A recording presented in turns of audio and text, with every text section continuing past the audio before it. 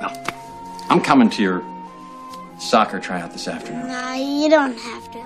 But here I come. Really? Okay. Yeah, okay. Oh, good. Cool. Good. Okay. So, you don't want to be late for school? Yeah, I am. Okay. See you, Dad. See you. Oh, go. I'll be cheering for you. Our team is red hot. Your team ain't doodly squat.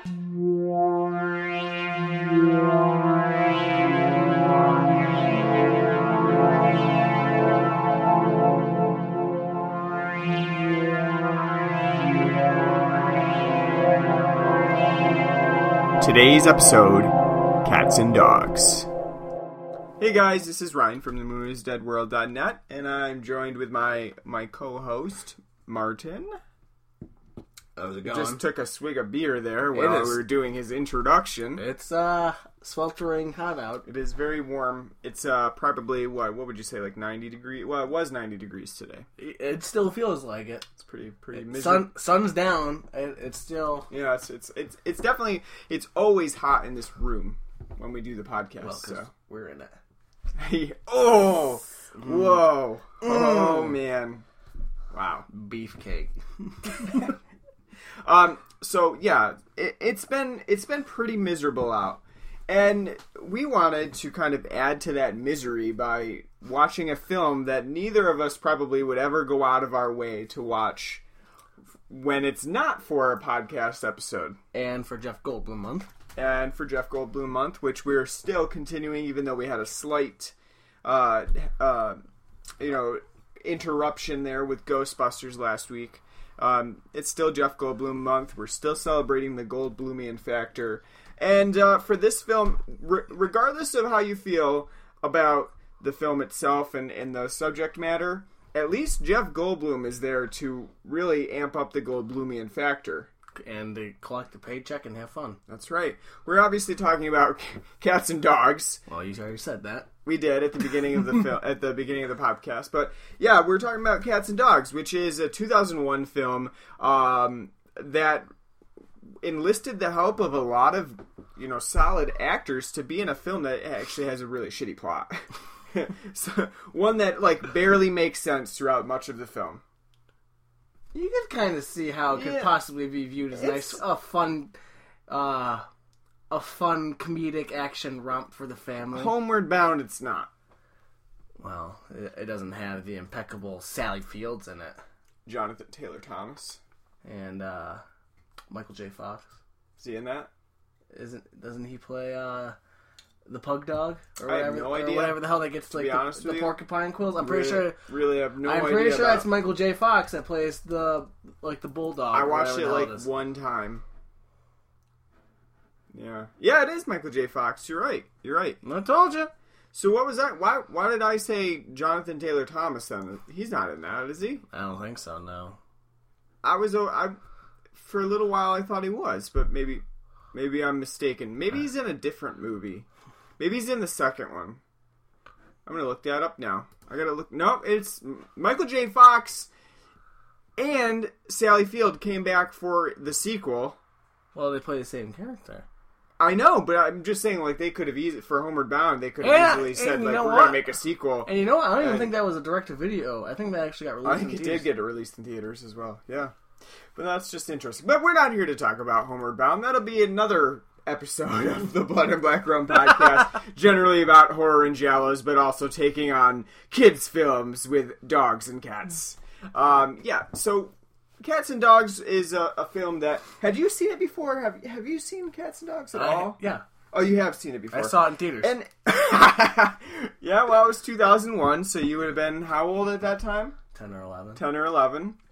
So, I guess that makes sense. You were already following the Jeff Goldblum train. Of course. Oh, yeah. Because you had been a big fan of Independence Day. Yep. Jurassic Park. Yep. The Lost World. Saw it a million times. What else at that age with Jeff Goldblum?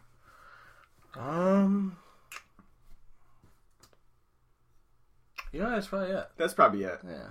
you wouldn't have gotten to The Fly at that No, time. God, no. David Cronenberg wasn't on your radar. No. You didn't see Videodrome or anything like Oh, that. no.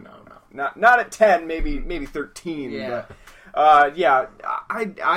I said at the beginning when we started watching Cats and Dogs, I thought I had seen it, and I do remember certain snippets, but I don't think I've seen. I don't think I ever watched all of it. I remember some of it, but I don't think I don't have a good memory on the most of the film, so I've never really seen it before. But I can't say I liked it now either. I mean, when we take on Cats and Dogs, we kind of realize, you said it as a joke. You said it because you just knew that Jeff Goldblum was in it. You said it as a joke. I took it as, we're actually going to do it because I'm weird like that, and I'm open to doing different things with the podcast. It's not always fun to stick to the same routine, so you got to branch out a little bit. But yeah, I mean, I can't say that I really enjoyed it. I mean, it has its funny moments, but at the same time, it's overwhelmingly sweet and cloying. Yes, and the whimsy factor is there. yeah. We're not even the Jeff Goldblum factor, but the whimsy factor is nauseating. From the moment that the soundtrack kicks in with the violins and string instruments and flute. Some flautist paid good money to do. Somebody heard the theme to Forrest Gump and like the ending to it, and like, I want that, but even bigger and constant throughout the entire film. You know when in Forrest Gump there's a emotional scene and the music swells? Well, that swell is going to be the entire film. Just as soon as that leaf is in the air and you hear the I want that to carry the entire film. I want even somber moments to be filled with that musical swell. Well, there is. Yeah, I don't want to give it away here, but we're talking about a 15-year-old kids movie. But at the end, there's a moment where, it looks like our main dog, whose name is Lou, short for Loser, which our asshole kid names him at the beginning of the film. But anyway, Lou looks like he's laying out prostrate. He looks like he's gonna go up to. He looks like he's gonna join the cast of All Dogs Go to Heaven. And again, there's a whimsical tone to that because I think it's because like we don't want to make the kids feel too bad. And at the same time, if there's any just get another one. He can just yes, that's the the main part of the beginning part of the film. He does just get it. They do get a new dog. They're like, well, your old one ran away, but here's this one now. Hopefully, you'll forget about the other one. But yeah, in this one, you don't want the kids to feel too bad, and for the adults sitting in the audience, they're like, "Fucking dog's gonna come back to life. I know it. I know it." You want to make those people at least have something to. To look forward to, like they're like, I knew it. I know it. Can read this movie like a book. Looking at the IMDb page, I cannot believe there was a sequel created for this film. Well, neither can I, but 2010, Cats and Dogs. So 9 years after the fact, someone said, "We need a new one. We need to revitalize this." Was it New Line? Yeah, probably. We need to revitalize this film franchise. And they're like, the other people on the table were like, "What franchise?" And they're like, "The Cats and Dogs franchise." Like, we're talking about Cats and Dogs. Homeward Bound was a big one. Milo and Otis. And you're like, those never really made that much money for us. It's like, well, they will now. There's a big swing for all these Garfield. Well, that's why I kind of find it funny too, because like Disney is doing a remake now of Pete's Dragon. Yeah. Who the hell was sitting there going like, "Hey, what's a Disney movie that we should really retool for the modern age?" Pete's Dragon. I do think that Pete's Dragon has its fans, though. I think that one does. I remember owning it on VHS. I don't. I could be damned to tell you. I watched it a lot as a kid, but I could be damned. I never saw it. I remember. Never interested. Probably the last time I saw it was like when I was like 6 or 7. But I saw it a billion times because I had it on VHS. But I could be damned to sit here and tell you like what it's about or what a magical it's just like. Shut up and watch. Yeah, I've never seen it. Didn't impact me like Space Jam did. No. I mean, yeah, it's the same thing with Cats and Dogs, though. I mean, who was sitting around 9 years later and saying, well, I mean, I guess maybe this director Brad Peyton was, because I see his name linked to it. But other than that, like even the director of the original Cats and Dogs, maybe the originally planning a Cats and Dogs sequel earlier because Alec Baldwin probably needed money, but by that time he had that 30 Rock money coming in. So that's true. He's probably like, I don't need this shit. No, in 2010, Bette Midler needed the money, so she plays the main Kitty Galore in that film. Neil Patrick Harris needed the money. And he's the voice. That's actually got a stacked cast as well. Cat Williams is in it, playing probably a pretty racially stereotyped voice for one of the dogs. Called Seamus. Seamus. I'm guessing that's pretty stereotyped right there. Christina Applegate. Nick Nolte. Jesus, how do they get these people for this, money? Really? That film, did they even, I wonder if it had to have gotten a theatrical or... No. Yeah. Unleashed in 3D. Cats and Dogs 2 in 3D. I don't ever remember seeing a trailer or anything. No. Yeah, I did, because this user review sums it up quite well. Go to the movies and bring your kids to see this movie, and then run like hell to see Inception. So drop your kids off. Hopefully, no pervert is in the in the audience, just waiting for your kids to walk into Cats and Dogs 2 and go see Inception instead and pretend like Cats and Dogs never happened. Anyway. Oh my god. Anyway. Oh, Chris O'Donnell's also. They got everybody. They got to everybody. Money talks, man. Money talks. Wait, go down. In this case, Fred Armisen. Yeah. Well, Fred Armisen, I feel like will take on any voice. Roger Moore. And he plays Tab Lazenby. They couldn't get George Lazenby. They had to get. No, they couldn't get George Lazenby. They had to get Roger Moore instead. That's great. Except for Jeff Goldblum, we should have watched Cats and Dogs 2 instead. I'm sure they upped the ante in every way. It's in 3D for Christ's sake. It literally blows my mind. So I imagine with the name Tab, he's got to be a cat. So Roger Moore is playing a probably pompous British cat named Tab Lazenby, and they instead of getting George Lazenby, who definitely isn't getting any work. Yeah. Hasn't since, probably Universal Soldier in 1971. Blows my mind. Alright, we gotta... Give George work. Give him work. He's got dirt bikes that he likes to drive around to fix up and refuel. Well, it's a weird tidbit of information to provide. Yeah, he likes to... I know he quit. I think he quit acting in the 80s because he's all just getting commercials and shit. Yeah, I think he's a real estate agent or some shit now. Really? You wouldn't take just random crappy roles rather than be a real estate agent? Well, if he didn't get Cats and Dogs 2, yeah, with a character obviously named after him. Well, you got to give him the benefit of the doubt. Maybe they did contact him, and he's like, "No, sorry, I've got too many houses on the market right now. I don't have time to do a voiceover work."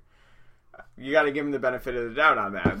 They may have attempted it. I don't know if that's what he's really doing. Or I not. know. I just know from because I've seen interviews because they like every time like a Bond film comes out, they'll do like one interview with him like the forgotten Bond, George Lazenby. Yeah, he probably enjoys being referred to as that too, the forgotten one, the one who really is not that important. In well, that, like I said, that always blows my mind because I actually think Lazenby is a good Bond. Yeah. And On Her Majesty's Secret Service is the second best Bond film of all time. It's fantastic. I think if he if he didn't get terrible advice, because his agent at the time said, "Oh, these Bond films are going to die. They're going because of the peace, love." Like everyone saw Easy Rider in '69, the same year On Her Majesty's Secret Service came out. Like that's the way the films are going to go, man. Easy Rider, just guys riding on a bicycle, on a motorcycle, and taking LSD and the strange things they see. That's the future of film, and that's what he went off to do. Because he's like, "Oh, the Bond films are going to be dead in a couple of years." And what do you know? They wanted to see things like things like Easy Rider, like that, like the Japanese traveling guitarist films. Which I do like. I do like Easy Rider. Easy Rider is a really good film, but it didn't go that way, though. No, it didn't go that way. But too bad for him. But I also think as like this is getting off topic, but as a Bond fan, I think if he would have done like maybe 2 more films. Yeah. He would have been a really good Bond. If they did Diamonds Are Forever with him, like the way they originally wanted to do it, that would have been a good film instead of this cheesy, campy bullshit fest with Sean Connery who had no fucks to give. Just being like, yep, whatever. Oh, you threw that bitch from 12 stories high into a pool? Oh, well. Her name was Plenty O'Toole. Yeah. Oh, well. Yeah. Yeah. Okay. Just a bag of cellulite. Anyway, doesn't matter. All right, let's take a break real quick and talk about what we're drinking because, we can't spend all of our introduction talking about cats and dogs. We'll have nothing left to talk about in the last half of the podcast. So, what did you bring today? I brought us... Because I'm a cheap bastard. I don't bring anything anymore. No, you don't. I just say, you don't. Hey, come over. We'll feed you dinner. That's it. I know. What the hell? I know. What the hell's up with I that can supply hospitality? the hard liquor. I haven't bought beer in quite a while. But I can supply the hard liquor. Oh, I don't want hard liquor because it's I hot. made a mint julep the other day. Oh. From my garden. You Mint from the garden. gotta... I went to the track beforehand with my large hat. I'm not going to say what I was thinking, but... No crushed ice, though. Oh. I used my... Did you use Pepsi 1893? Because apparently that makes a fantastic mint julep or like a juniper... With Pepsi? 1893. Mint juleps, though, they really don't have anything else in them besides whiskey and mint and maybe a little bit of, like, sparkling water. I could have swore I saw, like, for maybe... Maybe it's a version of one. But, I made Alton Brown's from Food Network. Yeah. I made it, and I had, I have mint that's growing in my garden. It's growing out of control, so I decided that I wanted to use it. I've never had a mint julep before, so I don't even know if I made it correctly. Mine could have been complete shit. I've never had one before because I don't own people. Yeah. The trademark drink for people who own people. I don't own a white linen suit. Yeah. Or people. Yeah, I talk about how Pepperidge Farm remembers the good old days. I mean, I did order someone to go pick the mint for me, so I guess that counts. But no, all it is really is you put in some bourbon, you put mint in the bottom and you muddle it up. I don't have a muddler, so I had to rip it up. That's not really scientific technique or like a bar science or anything like that. But if it's muddled and not ripped, then it's going to throw the whole balance off. Yeah, no, I ripped it, and then you get little pieces of mint when you're drinking it, I guess. So, clean your teeth. Yeah, you add sparkling water, seltzer water, and that's about it. You mix the mint and the whiskey and the sparkling water together, and also, his recipe said to have crushed ice, but crushed ice is really going to water your drink down. Like, I want to taste the whiskey. I don't really want it to be watered. So I'm pretty sure it's supposed to be watered down, so it's probably, it can be nice and refreshing. Yeah, but I didn't. So you get you probably Because it's watered down, you get more of that crisp mint taste and to refresh you. The reason why I didn't do it is because I saw some comments online that were about this Alton Brown recipe, and they're like, well, it's pretty much swamp water at this point. And you put the rocks and stuff in. So instead of doing that, I just put my my frozen rocks in, because I have the cubes that are fancy. Not ice cubes, but they're just frozen rocks. So I put those in, and it's not bad. It's not my favorite drink. I definitely would take a Manhattan over it, like a rye Manhattan. But for what I have, well, that probably would not have been nice on a scorching summer day. Yeah. So that's what that was my drinking excursion, was a mint julep. You know, I am planning on buying a plantation at some point, and anybody looking to work for no money can come and join me, and then that way I will definitely be drinking a mint julep the right way. Right way to sell it. Yeah, I'll be drinking a mint julep the correct way. Gotta have a nice porch rocker, bolo tie. Yeah. Sitting there saying, I do declare. Tobacco spittoon. Rifle across the lap. A daughter named Umbriel. Umbriel, these are some Yankees. I love that line from Futurama. There's just a pole in the yard with a chain on it. And like no one's chained there right now, but it's just for looks, for show. Make sure no one's getting uppity. Daughter ain't running away with no black man. Good old Southern living. Before we offend any more people, take it away with what you brought today. Well, I brought Brown's Cream Ale. And Brown's is the local brewery. It is for us. It's based out of Troy, New York. I've never been, but you've been. I've been. Got a burger there. They got good food, and they also have good beer at reasonable prices. If you buy a growler, you can get your growler filled generally with most beers, because some are more expensive. Well, growler's pretty huge. Too. Yeah, most beers are $10 for a growler fill, so really not bad prices at all. And their cream ale, I wish they sold it in 12 packs around here, but they don't. They only sell it in 6 packs or their variety pack. Yeah. It's very good. It's very crisp, very refreshing. Very refreshing, yeah. Very light. Like I've said 1,000 times before when I talk about like Jenny cream ale, I wish more people would do a cream ale style. Yeah. It's an authentic American style. It's one of the very few, as I've said 1,000 times. And theirs compared to Jenny is obviously a better encapsulation of what a cream ale is like. Yeah. Better ingredients, better, But, I'd always go with Jenny. You prefer Jenny. I would always prefer Jenny. Just it's a lot cheaper. Well, that's why. When you buy Browns out in like a pack, even a 6 or a 12 pack, $10.50 for that 6 pack. It's pretty expensive. So, but it is good, and on a nice, hot, humid, balmy day like it is today, it's a very good drink. It's nice if you don't want to go with like a crisp pilsner or a shandy. Yeah, a nice cream ale. Yeah, toiling away in the sun, mowing your lawn, have a cream ale. Oh yeah. Probably the Jenny one though, because you'll be going through. You'll be going through them left and right. We've already gone through hot. the 6-pack of this cream ale, but no, it's really good. Browns. I haven't had a beer from Browns that I haven't liked. Nope. Their oatmeal stout is great. Really good. Probably their most famous. Yeah, they're renowned for their oatmeal stout. It's very good. Terrible drink to have today. Yeah. Just a fun aside with Browns. Our friend lives in Troy, and so not this past Christmas, but two Christmases ago, we did a little party with our friends where we did a Christmas with the Cranks drinking party. And that's coming to the podcast. That is coming to the podcast. It's one that I did back in college, and it's a really difficult game. It's really, really hard, and I shit you not, it's probably one of the hardest drinking games I know of.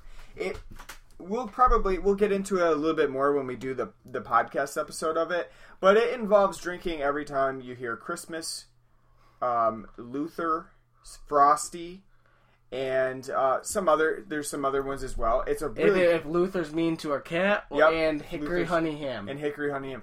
And at first, when you start playing, it doesn't seem like a lot, right? And no, because I remember at the beginning you're like, this is like nothing. I remember like 15 minutes in, I was like, this isn't so bad. Yeah. And I think everybody that was there, because they were inexperienced with playing, they'd never played it with us before, they're all like, oh, this isn't too bad, And then by the end, people were, there was a guy hugging a toilet. It gets to be, like Frosty, Frosty, Frosty, Frosty, like mentioned like 15 times in one sentence. So it gets to be a lot. But our friend had brought a growler was it a growler? Yeah, it was a growler. Yeah, it was he a growler. brought a growler from Brown's, and it was their strong ale. Yeah, their strong ale, and that, which that, was wait, as I say, which isn't like saying like, oh, it's their strongest beer. No, it's technically it's called a strong ale. Yeah. It's, I think it was like a 9% Yeah. alcohol by volume. High alcohol value. And a very hearty Yeah. drink. It wasn't like going down smooth. It was very... It was difficult, to say the least. And yeah, that was... Very difficult to stomach, especially with this particular drinking game. Is really difficult. But they do make a good beer. And... we have to get down there sometime, because there's a bunch of them. It's not even that far away, but you just never been there. So we got to get down there at some point. You got to clear your schedule, I know. Mr. Busy Man. That's true. All right. Let's get to cats and dogs here. Let's start out first. Who do you side with? Do you side with the cats or do you side with the dogs? Dogs. You side with dogs? God, yes. I mean, okay, you can't just pick a side and then not give a reason, though. I mean, you got to give me a reason here. Why you side with the dogs? Because they're not assholes. So cats are assholes. I mean, in the film or in life, cats Both. are assholes. In Both. Well, your cats are kind of assholes. My cat's an asshole. yeah, that's true. I mean, I would probably side with the cats, though. They look like they have a fun life. scheming, coming up with That's right. plans to take. Learning to be ninjas. I want to be a cat. You don't want to be a secret agent? I don't know. They don't look like they have that much fun. It looks boring. You don't want to get your news from Wolf Blitzer? I don't know. I just think that the dog's lifestyle, they look boring. They're just boring. And they have a military that, looks pretty, I don't know. What's the word I'm looking for? They look pretty strict, I guess. We see the training of the dogs in the first part of the film, and it looks like it's going to breed another bunch of police officers that are going to shoot black people. That's what it looks like to me. and that's just not cool. The hesitation in your voice says otherwise. No, that's, but that's what it seems like. It seems like that's what the dogs are doing. They're like training to be, they're mimicking our military right now that kind of breaks people down and forces them to follow orders until they have no thoughts themselves. Well, I mean, to be fair, they're dogs. That's what we do with dogs. That is what we do. You train a dog. Does that make it right? Well, when you get a dog, you train them to sit, shake, roll over, do all those things to be obedient and do people do that with cats? No, because cats don't give a fuck. Cats, that's true. Cat. Well, in this film, though, they do. Who tries to sit around and like, okay, kitty, shake? The cat would look at you and walk off. It'd be like, pretty much. So, it's because we can train dogs. That is true. Cats, you can't. They won't be trained. They won't tolerate any sort of. I got a fat obedience. I got a fat lazy cat who just sits and sleeps and eats and hates people, hates everybody. Yeah, that's the life of a cat. That's what they do.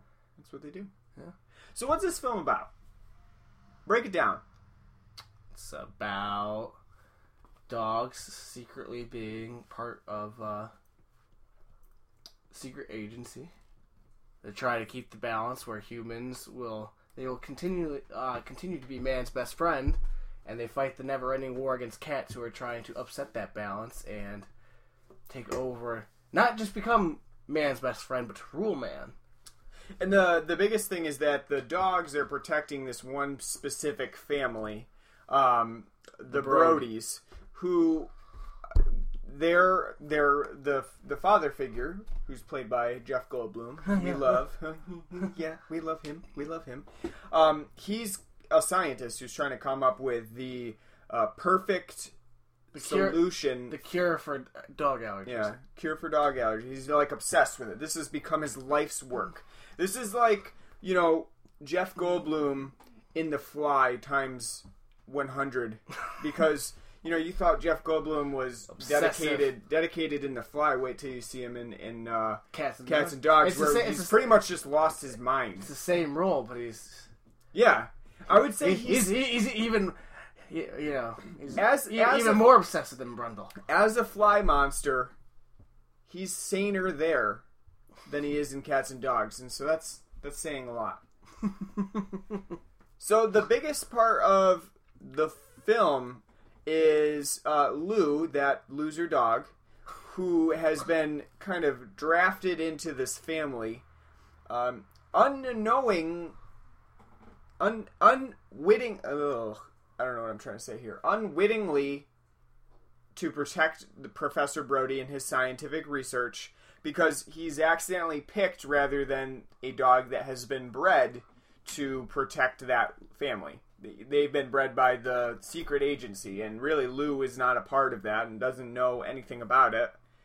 And so he's kind of he's out of his element, is what I will say. Fish out of water story. That's right.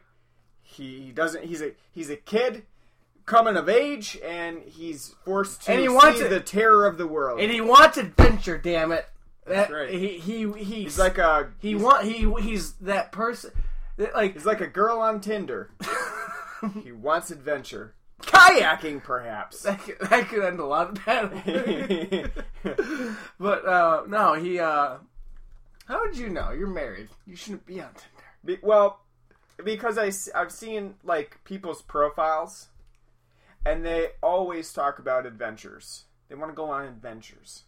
What's an adventure? Like, what is an adventure? Well, is that are you like going on safari? What I find funny is everyone says like, oh, it's just for hookups and whatnot, and half the time when you see, it's like, I'm looking for something serious. I don't know why they didn't just call it like fuckables or something like that instead of Tinder. Should have done that then. Yeah. That's what it's about. Yeah. It's about sex thing. Yeah. Should have done that instead. Adventures. What is an adventure? But yeah, so Luke, this film is chock full of so many of your stereotypes. Oh God, yeah. It's ridiculous because, like I said, the music is overly whimsy from the get go. It's like they're saying, like, this film is whimsical.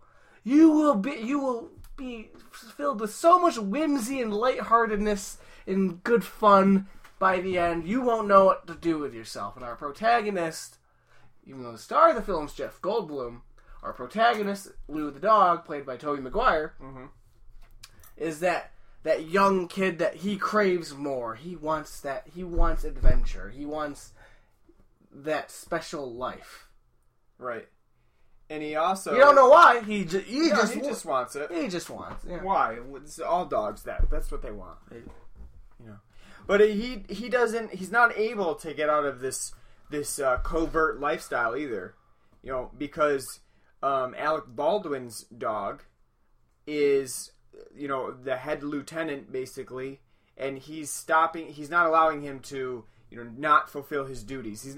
They won't let another dog take his place. He's got to be the one. They won't replace him. And so Alec Baldwin, his character is basically the straight man, the one who's totally pulled out of like a 50s noir film. Yeah, 40s or 50s noir film. He's fucking Humphrey Bogart. Yeah, like if you've ever seen his SNL skit in like one of the Christmas episodes where he plays the head elf who's come down to put the scare on all the elves who aren't doing their jobs properly. That's like in that scene, he's playing it up for like laughs. He's playing the straight guy for total laughs. But here he's playing basically the same character, just Totally straight. totally straight. Like, now listen here, dog. Listen here, kid. We're gonna need you to do this. I can't believe you did this. You put the mission on danger. I don't believe this. And then when Susan Sarandon's dog shows up, it's basically what he didn't say, but it's basically like he was about to say, like, out of all the dog bone joints in the world, and all of them, she walks into mine. I actually think that Alec Baldwin's one of the best parts of the film, besides Jeff Goldblum. No, I think he's totally laughable. Alec Baldwin? Yes. Yeah, and that's why I think he's one of the best parts of the film, because it's so ridiculous. It's so over hammy. the top. It's funny, but I don't think that you're right. It is hilarious, but I wouldn't say like that makes it one of the best points, because it's being played straight. You know, it's supposed to be like, like, yeah, see, yeah, that's what we're gonna do here, see, yeah. And he's playing it like that, and it's hilarious, but cringeworthy at the same time, because that's who he is the entire film. Like, all right, kid, listen here now. We're gonna go in there and we're gonna need you to be careful and watch out for those cats. Oh, I wouldn't touch that dog bone if I was you. It blows up. Yeah, that would have been the quickest agent ever in the history of the agency. Yeah, man. And it's too ridiculous. But I would say that a lot of Cats and Dogs is ridiculous. No, it is. No, Jeff Goldblum's character is it is. But ridiculous. see, that's like, because at least with like Goldblum, that's funny because that's Goldblum playing Goldblum. Yeah, he is literally a parody of Jeff Goldblum. I think he's barely human in this film. I don't think he qualifies as human. Well, he does have all like the electronic shit, like you know, from his lab on him, and so he very well could just be a robot. Yeah, I don't think he's human here. Well, his wife's pretty inhuman too. She's just there, like. She does have a fantastic neckerchief on. Oh yeah, because she sells houses and. Show a little neckerchief. That's gonna get the sale done. She's like out of Greece or something in this film. Well, I said the Stepford Wives. Yeah, same thing. So I mean, but for I don't know how do you feel about the plot itself? Is it compelling at all? Do you find it compelling? No, but I think what happens in the film uplifts it. Yeah, I think it makes like some of the scenes are kind of funny. Yeah, I do think it does at points do a good spoof, because it is, if you think about it, it is a spoof of spy films. Yeah, it's like a kid's version of a spoof of spy films. Yeah, so I think similar to like what Spy Kids did. Yeah, it is. Yeah, I say this is probably better than Spy Kids. You think it's better than Spy Kids? Yeah, I don't know.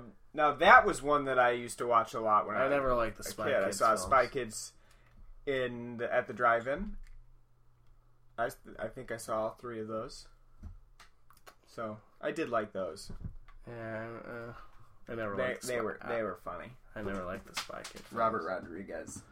Isn't it great how Robert Rodriguez goes from making like a kid film and then like the next film he does? It's like Planet Terror. And then he goes back to fucking back to a kid film and like Machete. Yeah. It's great. Yeah. It's gotta be weird for him when like he cast Alexa Vega. Like I remember when you were this tall. Now seriously, I know. Now you gotta blow me to get Alexa the part. Vega, can you please pop your top off now? He said that during Spy Kids, actually.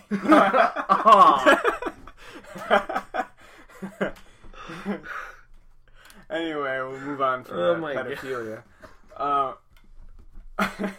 So, I mean, we're running long here, but because I'm thinking that for the most part, this film is a pretty straightforward version of a kid's spoof of a spy film, and really, I think that it even does a poor job with the cats part of it. I don't really think that their subplot is well done at all. You don't even get to see You don't him. even get. Yeah, that's what I mean. You It's- don't get to see them. There's like their threat is kind of looming over the dogs, and the dogs are constantly on guard. But really, we don't get to see a lot of the cats. And when we do get to see the cats, like Mr. Tinkles, you get to see that him in some vulnerable positions, like being bathed by the maid or being dressed in wacky clothing. It's never in a position where you would actually think, oh, the cats are a real threat. So I think it's kind of funny to hear us arguing about this kids movie in a way that is drawing attention to how poorly the cats are. Well, at the same time, villainized. it's not like the dogs are very competent for the most part. No. Lou, because he's a puppy and he's not even a real agent, he doesn't know what the hell he's doing. And then John Lovett's dog and Michael Clark Duncan's dog, they're not really smart either. They're just like... I do think it's interesting how much pet violence there is here. Peter probably had a shit show with this film. Yeah, we've got ninja cats beating up on our dog. We've got bombs going off. The opening shaking of the tree, the dog shaking the cat out of the tree, and there's like some sort of metal hairball that the cats can cough up that has shrapnel in it. That's dangerous. But somehow dogs are able to clean up crime scenes and upholster furniture so that they're back to normal when the dog owners come that's back. funny, damn it. Yeah, it is funny because I'm left thinking like how are they doing that? They have paws. It's just not possible. Possible. Possible. Talking is one thing, but upholstering a new couch, I don't think so. I draw the line there.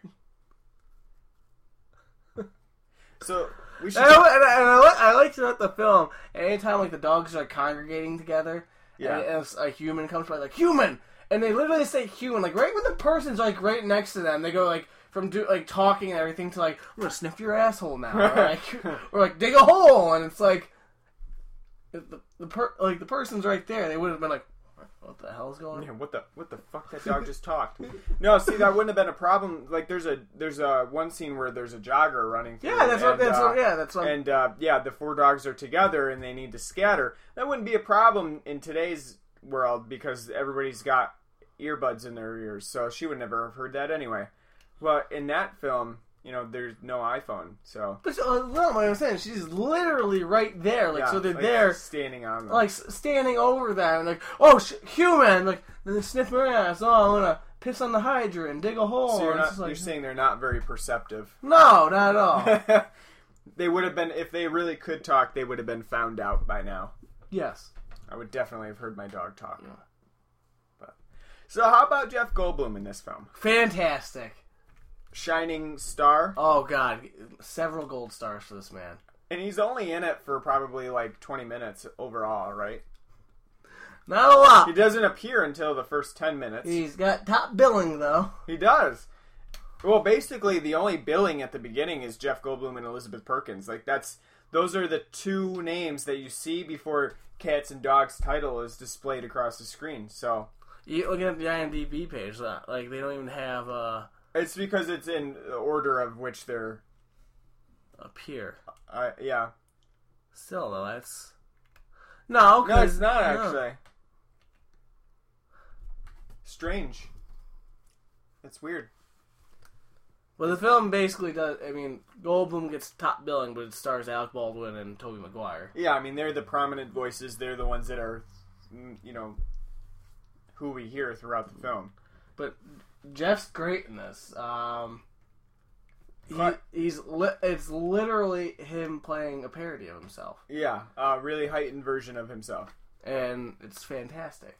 And if you heard from our opening, that is his mannerisms and how he talks throughout the film. Not only that, the way he looks in this film is fantastic. As I told you, the man has a soul patch in this film for his facial. He's got sideburns. Yes, he does. A slight Caesar yet pompadour and a soul patch. He looks like as I told you, looks like he went to see the Wallflowers in '98 when they were still big and popular. Saw them play Heroes, like, for the release of Godzilla. He's like, oh, yeah, ooh, I gotta... Ooh, yeah, that Jacob Hill, I gotta... I'm gonna look like him, yeah. And yet he still looks ripped and tan, nicely tan. He's in his basement all the time. He has a flannel blazer that he wears.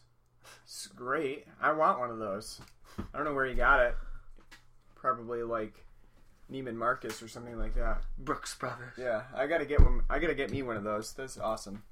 But yeah, he's like the mad scientist of this film, and it's great. Like, he's almost like Kramer from Seinfeld. Yes, yeah. Walking out of the way his, you're right, basement laboratory. Yeah, the way, like, it's like you can see him kind of go like, yeah. oh yeah, hey, Jerry, how's it going? Yeah, he's like he's like a kid's Kramer in this film. You know, he's like always constantly coming out of his basement laboratory with like something weird on him, something wrapped around him, or Junior mints in hand. yeah.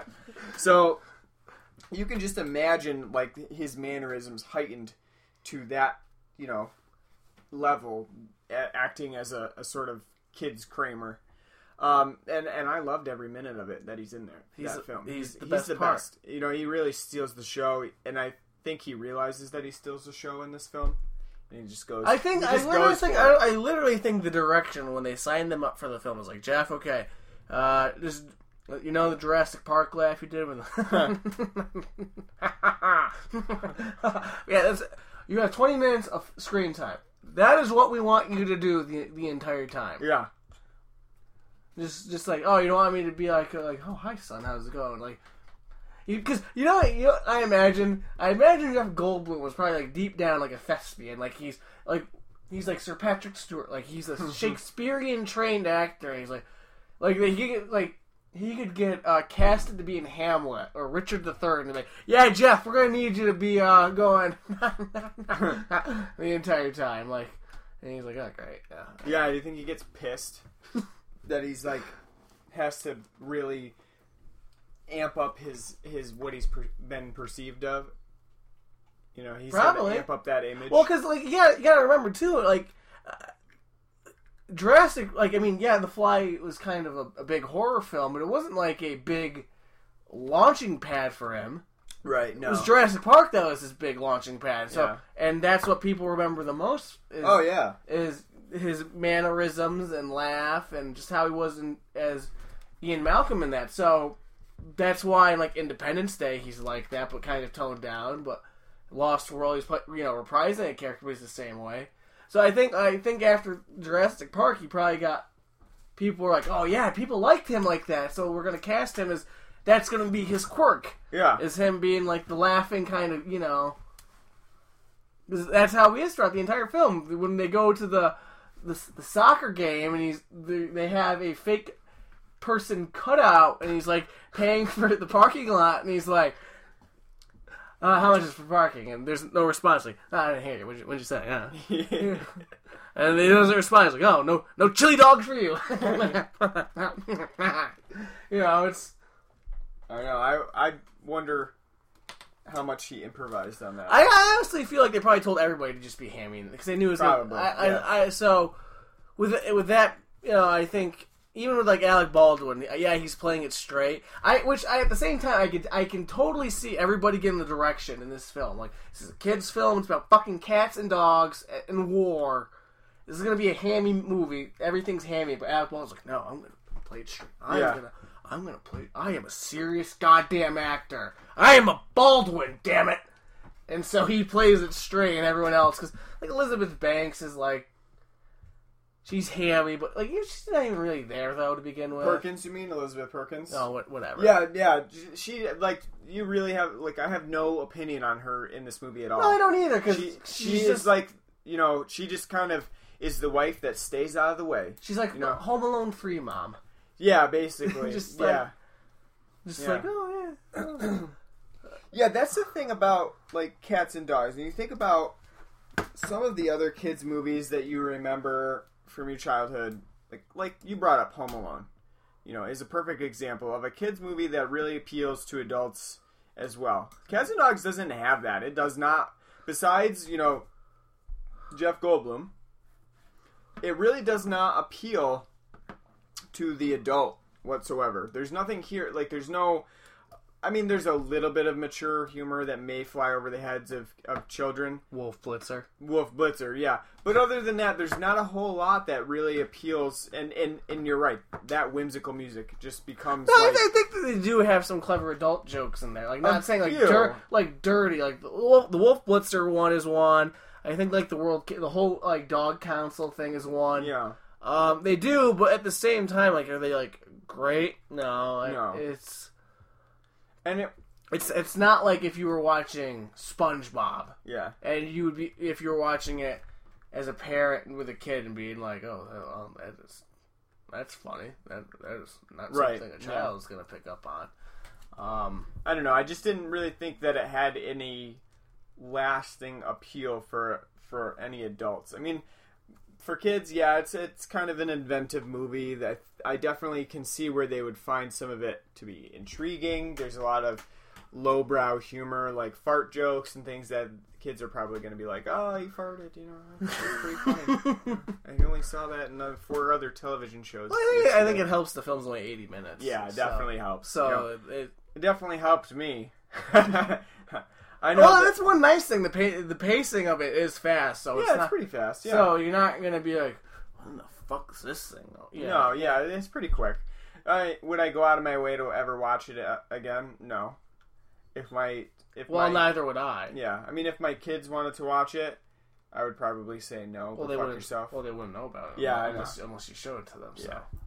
But so I mean, it's a solid, and really the only reason that you should even watch it at all is for Jeff Goldblum, which and to be fair, if it's not just Jeff Goldblum that steals the show, it is also Mr. Tinkles himself, Sean Hayes. Yeah, he's hilarious too.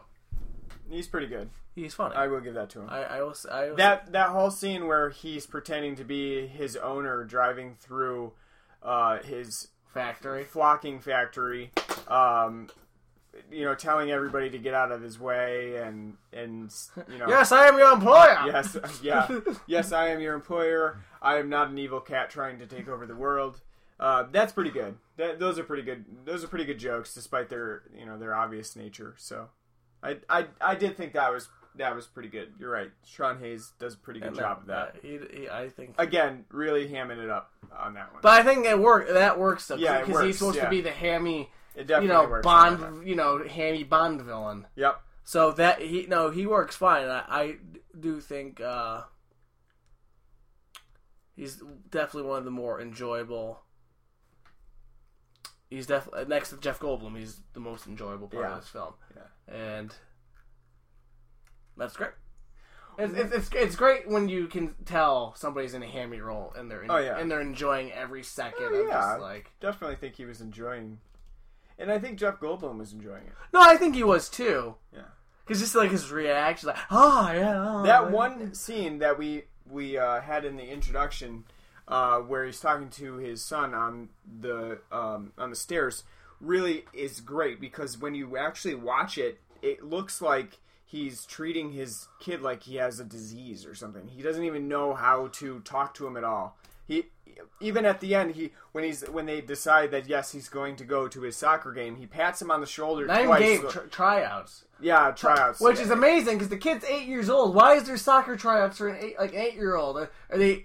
I know this was in the early 2000s, so they're grinding in if you're 8 years old, you didn't make the goddamn team because you suck. Work hard, Yeah, which I'm sure a lot of people would probably be down with. I don't want if my kid's not good enough to make the team, I don't want them getting no participation trophy. Little Scotty, you didn't run those 2 miles in 10 minutes. Sorry, but loser. But you're off. Yeah, you're gone. You're out.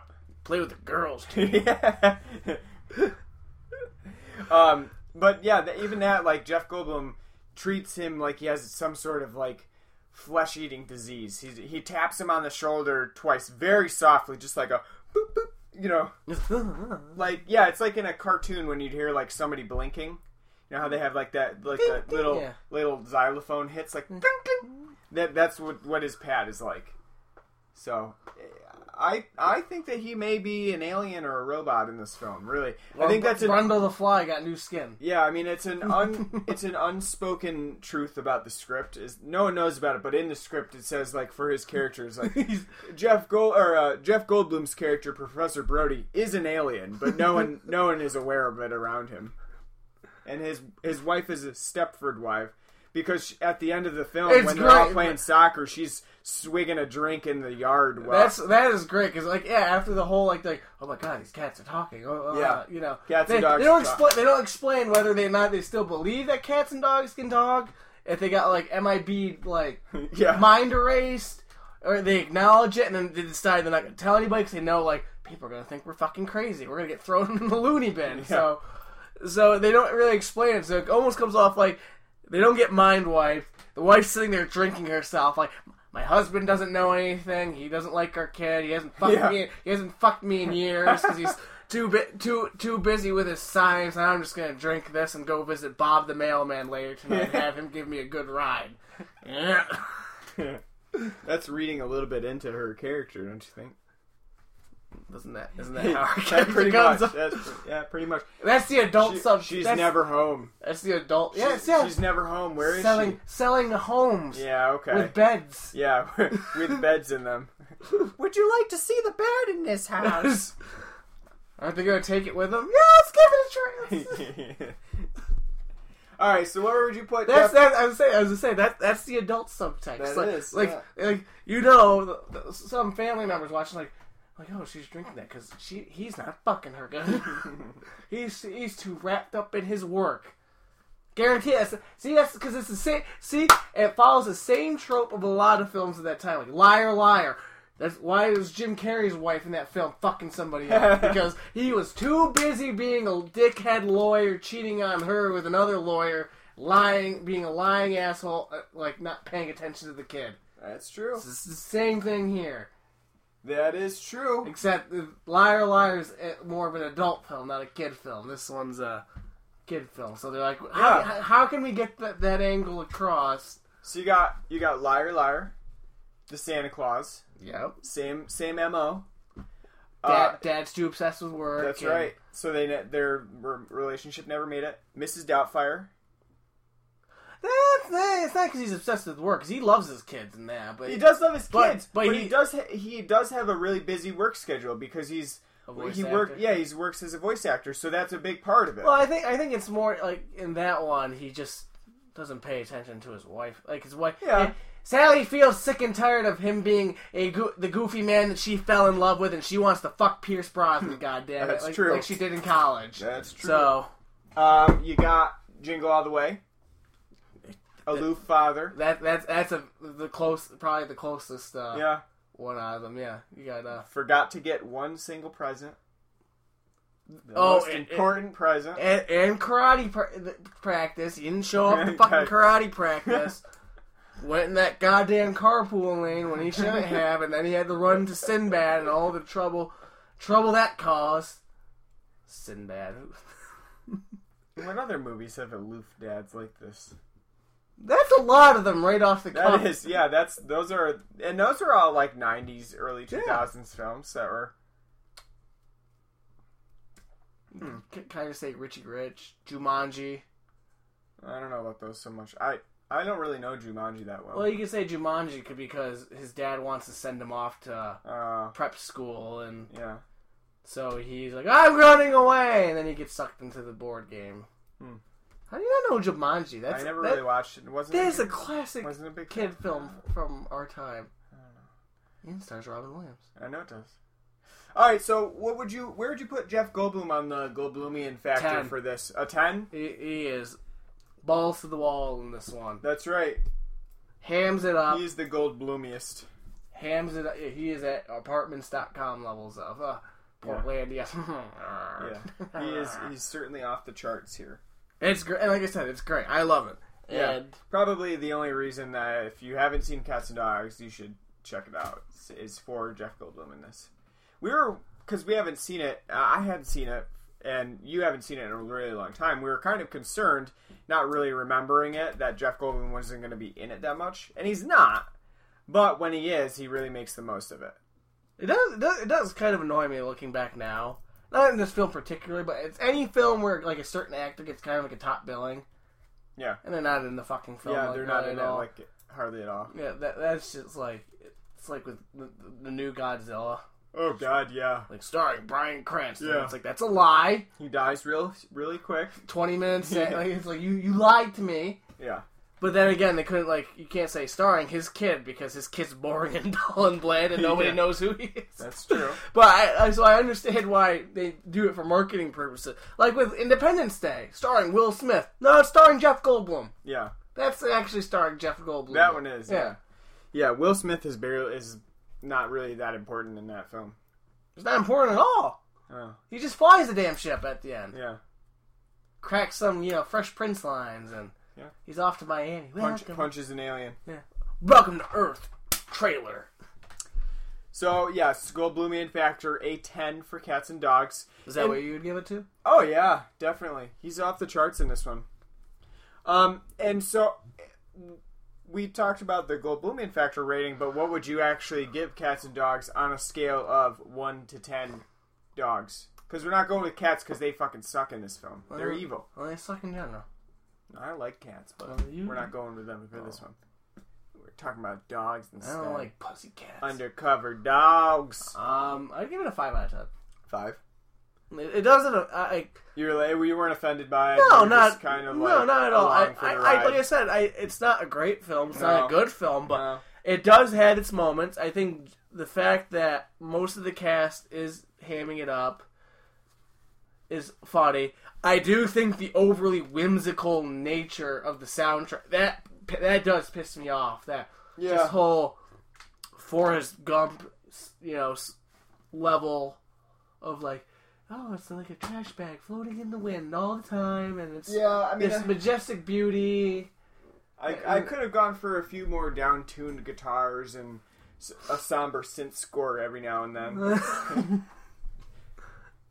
But, a funeral scene here or there would have been good to bring things down a little bit. But That's the only thing that really pisses me off about this film is just like how overly upbeat and happy. overly whimsical it is. Even it is because it's sick. It's sickening. It's even like when we were talking about those films where the dads are kind of gone and they don't pay enough attention to their families, they do have those downbeat scenes where it's like, oh, you are a shitty dad. Yeah, let's reflect. And the score suits it. This one's like everything's uplifting. Everything's fine. The wife's like, yeah, he's not around, but kid'll be okay, I guess. He promises he'll come to soccer tryouts sometime. It's too positive. You know who I think the Elizabeth Perkins character is sleeping with in this? Who's that? The ghost of Phil Hartman from Jingle All the Way. Oh yeah, that's true. Yeah, he probably got to her. Oh hey, how's it going? I definitely I'm making cookies. How's it going, Mrs. Brody? Hey, no, you take a nice hot shower. Yeah. I'll finish up here. Yeah. That's so sad. That's his last film. Yeah. He didn't even get the girl in that. No, because he's a bastard. I know. He acts nice, but he's actually a bastard. No. Granted, you only get to see it, but at the same time, if you think about it, like, who's worse, Arnold or Phil Hartman? I'd probably say Arnold's worse, because he's just like... Arnold does suck in that film. He really does. Even though he fights in the parade and saves the day, he sucks. How can you forgive him for forgetting the one day of the year that he had to get the most important present? One day. It's like Christmas. No one forgets December 25th is coming up. Now especially. If you Christmas don't is know 24/7. Christmas is coming up, then you must have been, under a rock? Yeah, I don't know where you were. Someone put you in a trunk of the car and you didn't have a calendar. You didn't have your phone or anything. And you've been in a trunk hogtied for days. Or you've been in Jumanji for 25 years. And if you don't know... You come out... If you don't know that Christmas is coming, that's like a nightmare that people have for Christmas. It's like, it's Christmas and I didn't get anything! That's like the nightmare that people... So, in that film, yeah, he sucks. And you can't forgive him just because he ends up beating up Sinbad and saving the day during a parade. And ends up with... beating up Sinbad's quite the... Yeah, you might want to congratulate. His wife's like, I'm taking you home tonight. You know, Low Run Jennifer Aniston. We're gonna celebrate you beating up Sinbad. Who is it that plays the wife? Because I don't know. She does look like Low Run Jennifer Aniston. Yeah, I don't know who it is. I really don't know. But yeah, Jingle All the Way is a discussion for another episode, I think. For a Christmas watch. Christmas time. So that's gonna do it for our Cats and Dogs episode. We hope you enjoyed listening to us talk very thoroughly about an old 15-year-old kids film. And really, you should only seek this out now if you are truly interested in seeing Jeff Goldblum act his Goldblumiest. A 10 on the Goldblumian factor. And to see Alec Baldwin playing Alec Baldwin. Yeah, basically. Yeah.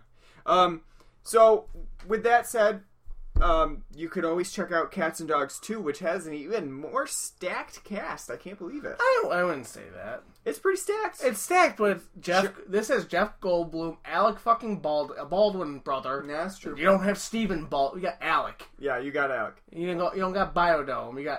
You got Beetlejuice and 30 Rock. That's true. You got Susan Sarandon. Yeah, that's true. Michael Clark Duncan coming off Green Mile. Yeah. Everyone loves Green Mile. It's like Shawshank. Both of them. Yeah. Everyone loves them. John Lovitz. We didn't even mention John Lovitz. Yeah, you did. I think you did mention him real quick. You didn't really say that much, but you did mention him. But who doesn't love John Lovitz? It's true. You got Sean Hayes, who does come back for the sequel. I did see him on the sequel. And little did you know that you also have Charlton Heston. I didn't know that, too. You did? Yeah, he got a Razzie for Worst Supporting Actor. For this film? Yeah. He's barely in it. He's not even a supporting actor, really. I mean, how can you get... That I don't agree with. How can you get a Razzie for that? Well, like, have you seen sometimes like what they do for Yeah. like Razzie? Like, it's like really giving that a Razzie. Yeah, I mean, someone else in this deserved a Razzie, but not Charlton Heston. He's not even in it for very long. Surprised they didn't give Goldblum the Razzie. Yeah, they could have given him the... When I would have vehemently disagreed with them, I would have... But for all the wrong reasons. I would have given them a contentious debate about, like, you cannot give this man a... He never gets a Razzie. He's excluded from Razzies. Well, he should be, because he's perfect. So, thank you for listening to... You never gave me your review. Oh, yeah, that's right. I didn't, did I? You didn't give your score. I can't finish it then, huh? You gotta give the score before I... No, you can't. No. All right. No, people just don't want to hear what I score the damn thing. Yeah, they do. I don't speak for both of us. All You're the right. more articulate one. I give it a 4 out of 10. I do enjoy some of the funnier moments in it, especially Jeff Goldblum, but I don't know. I thought it was a drag. It's too upbeat for me. I can't deal with that. I think if it was 10 minutes longer, if it was a 90-minute film instead of like an hour and 20, Then you would have been I probably would have been closer to fed up with it. like a 4. I would have, yeah, too, because it would have been 10 more minutes Fucking of 90 minutes. unbearable whimsy. Yeah. No, there is an extended director's cut version of it with just the soundtrack at the end. It's just 10 minutes of whimsy soundtrack. Like and them throwing frisbee. That's it. That's the extended director's cut. At the end is them throwing a frisbee, or no, actually, that was kicking great. a soccer ball. That was great at the end when Jeff Goldblum was kicking the soccer ball around with his kid. He's like, pass the ball. And it hits him in the face. He's like, oh wow. Yeah. Yeah, it's just them kicking the soccer ball around with whimsy music playing for an extra 15 minutes. Then Steve Guttenberg shows up from the Big Green And from Casper's Spirited Beginning or whatever. He's in that too. He's in Casper. No, I know he is. Bill. I always mix them up. Which one's Pullman and it's Pullman. Bill Pullman's in the original Casper. Yeah. With Christina Ricci. And Steve Guttenberg's in Spirited Beginning. Yeah, the second, because I had both of them on VHS. I only had the second one. I had both. I had the original Casper, which had Eric Idle, and I could definitely see Steve Guttenberg replacing Jeff Goldblum in this stuff. as the quirky dad. Yeah, I could definitely see that. Well, yeah, because Steve Guttenberg is a low rent. Yeah. All right, I gave you my review. Can we wrap it up now? Can I end it now? No, I want to talk about Steve Guttenberg now. Yeah. No, that's for another time. I want to talk about Police Academy 8. I love Police Academy 1. Everybody does. That's That's hilarious. Everybody does, and then it's all down. Yeah. It's Police Academy 1 is fucking hilarious. My wife will attest to that. But I don't know anyone that doesn't like Police Academy. I don't know. Steve Gutenberg's another month that we'll have to do. The Gutenberg The one. Gutenberg factor. How Gutenbergian can he be? That's true. I mean, we could do the Gutenbergian factor as well because he can definitely get up there. I think You've seen The Big Green then, right? Yeah. So his like fake accent is like from being from Texas is like come on down here. Dude. the most generic Texas accent. It's like, oh, Mighty Ducks is pretty popular. Let's take it and do it with soccer. We'll do it with soccer and make him a Texas guy. Good old Disney films. I do. He's love no Steve Emilio. I do love Steve Gutenberg, though. I do. All right. Thank you for listening to another inane episode of the Blood and Black Rum podcast. Way to sell. Selling high. That's right. We will be back next time to perhaps finish out Jeff Goldblum month with The Fly, although it may not be our last episode of the Goldblum month. Ooh. Yes, there may be something in store for us later on in the month. But we will be back next time with a episode about The Fly. Not the old version, but the Jeff Goldblum. With Vincent Payne. Yes. I do like that one as well. But Vincent Price is great. It's a classic. But no, we'll be back with the Jeff Goldblum version, which is also very good, the David Cronenberg version. So thank you for listening to us. We sincerely hope that you will subscribe to us on iTunes and leave us a nice review, because that's how we get popular and that's how people find us. So if you leave feedback's important. Feedback's important. We need to know how you feel about it so that we can change things, tweak things, get rid of a co-host or something. Yeah. So definitely subscribe and review us on iTunes. You can also find us on SoundCloud. That's where our episodes first go up. SoundCloud.com/blood-and-black-rum. Or you can just type us in there and make it a little bit easier on yourself. Follow us on that, and you'll definitely get the most immediate updates to our page. You can also catch us on Facebook. You can type us in that search, and it's the Blood and Black Rum podcast. We're on there. Make sure you like us. You'll get all our updates on Facebook. I also have a Twitter. Martin doesn't, but I do. It's at Ryan, RYNETMIADW. You can always tweet us, and I will bring it back to Martin, and we will take your considerations about the show. I also post up on YouTube now. I've been trying to post some of our episodes on YouTube so that anybody who's subscribed to my page can also see our episodes. So if you want to subscribe to us, my YouTube channel is The Moon Is Dead World Net, and you can subscribe to that and get and I try to post our episodes as soon as possible, but it does take a little while. So I do get those up on there if you're a YouTube listener, like at work or something. We're on Stitcher. We're on pretty much every other small-time podcasting feed service that you can think of. And after all of that, you can also email us at bloodandblackrumpodcast@gmail.com. We're always looking for suggestions for new movies to cover and new weeks or months that you want to see themed on the podcast. So other than that, I will bid you adieu. Martin, you have anything to add here before we take off? No, you did pretty good. All right. Well, thanks for listening to Blood and Black Rum Podcast. Catch us next time with an episode about The Fly. Take care.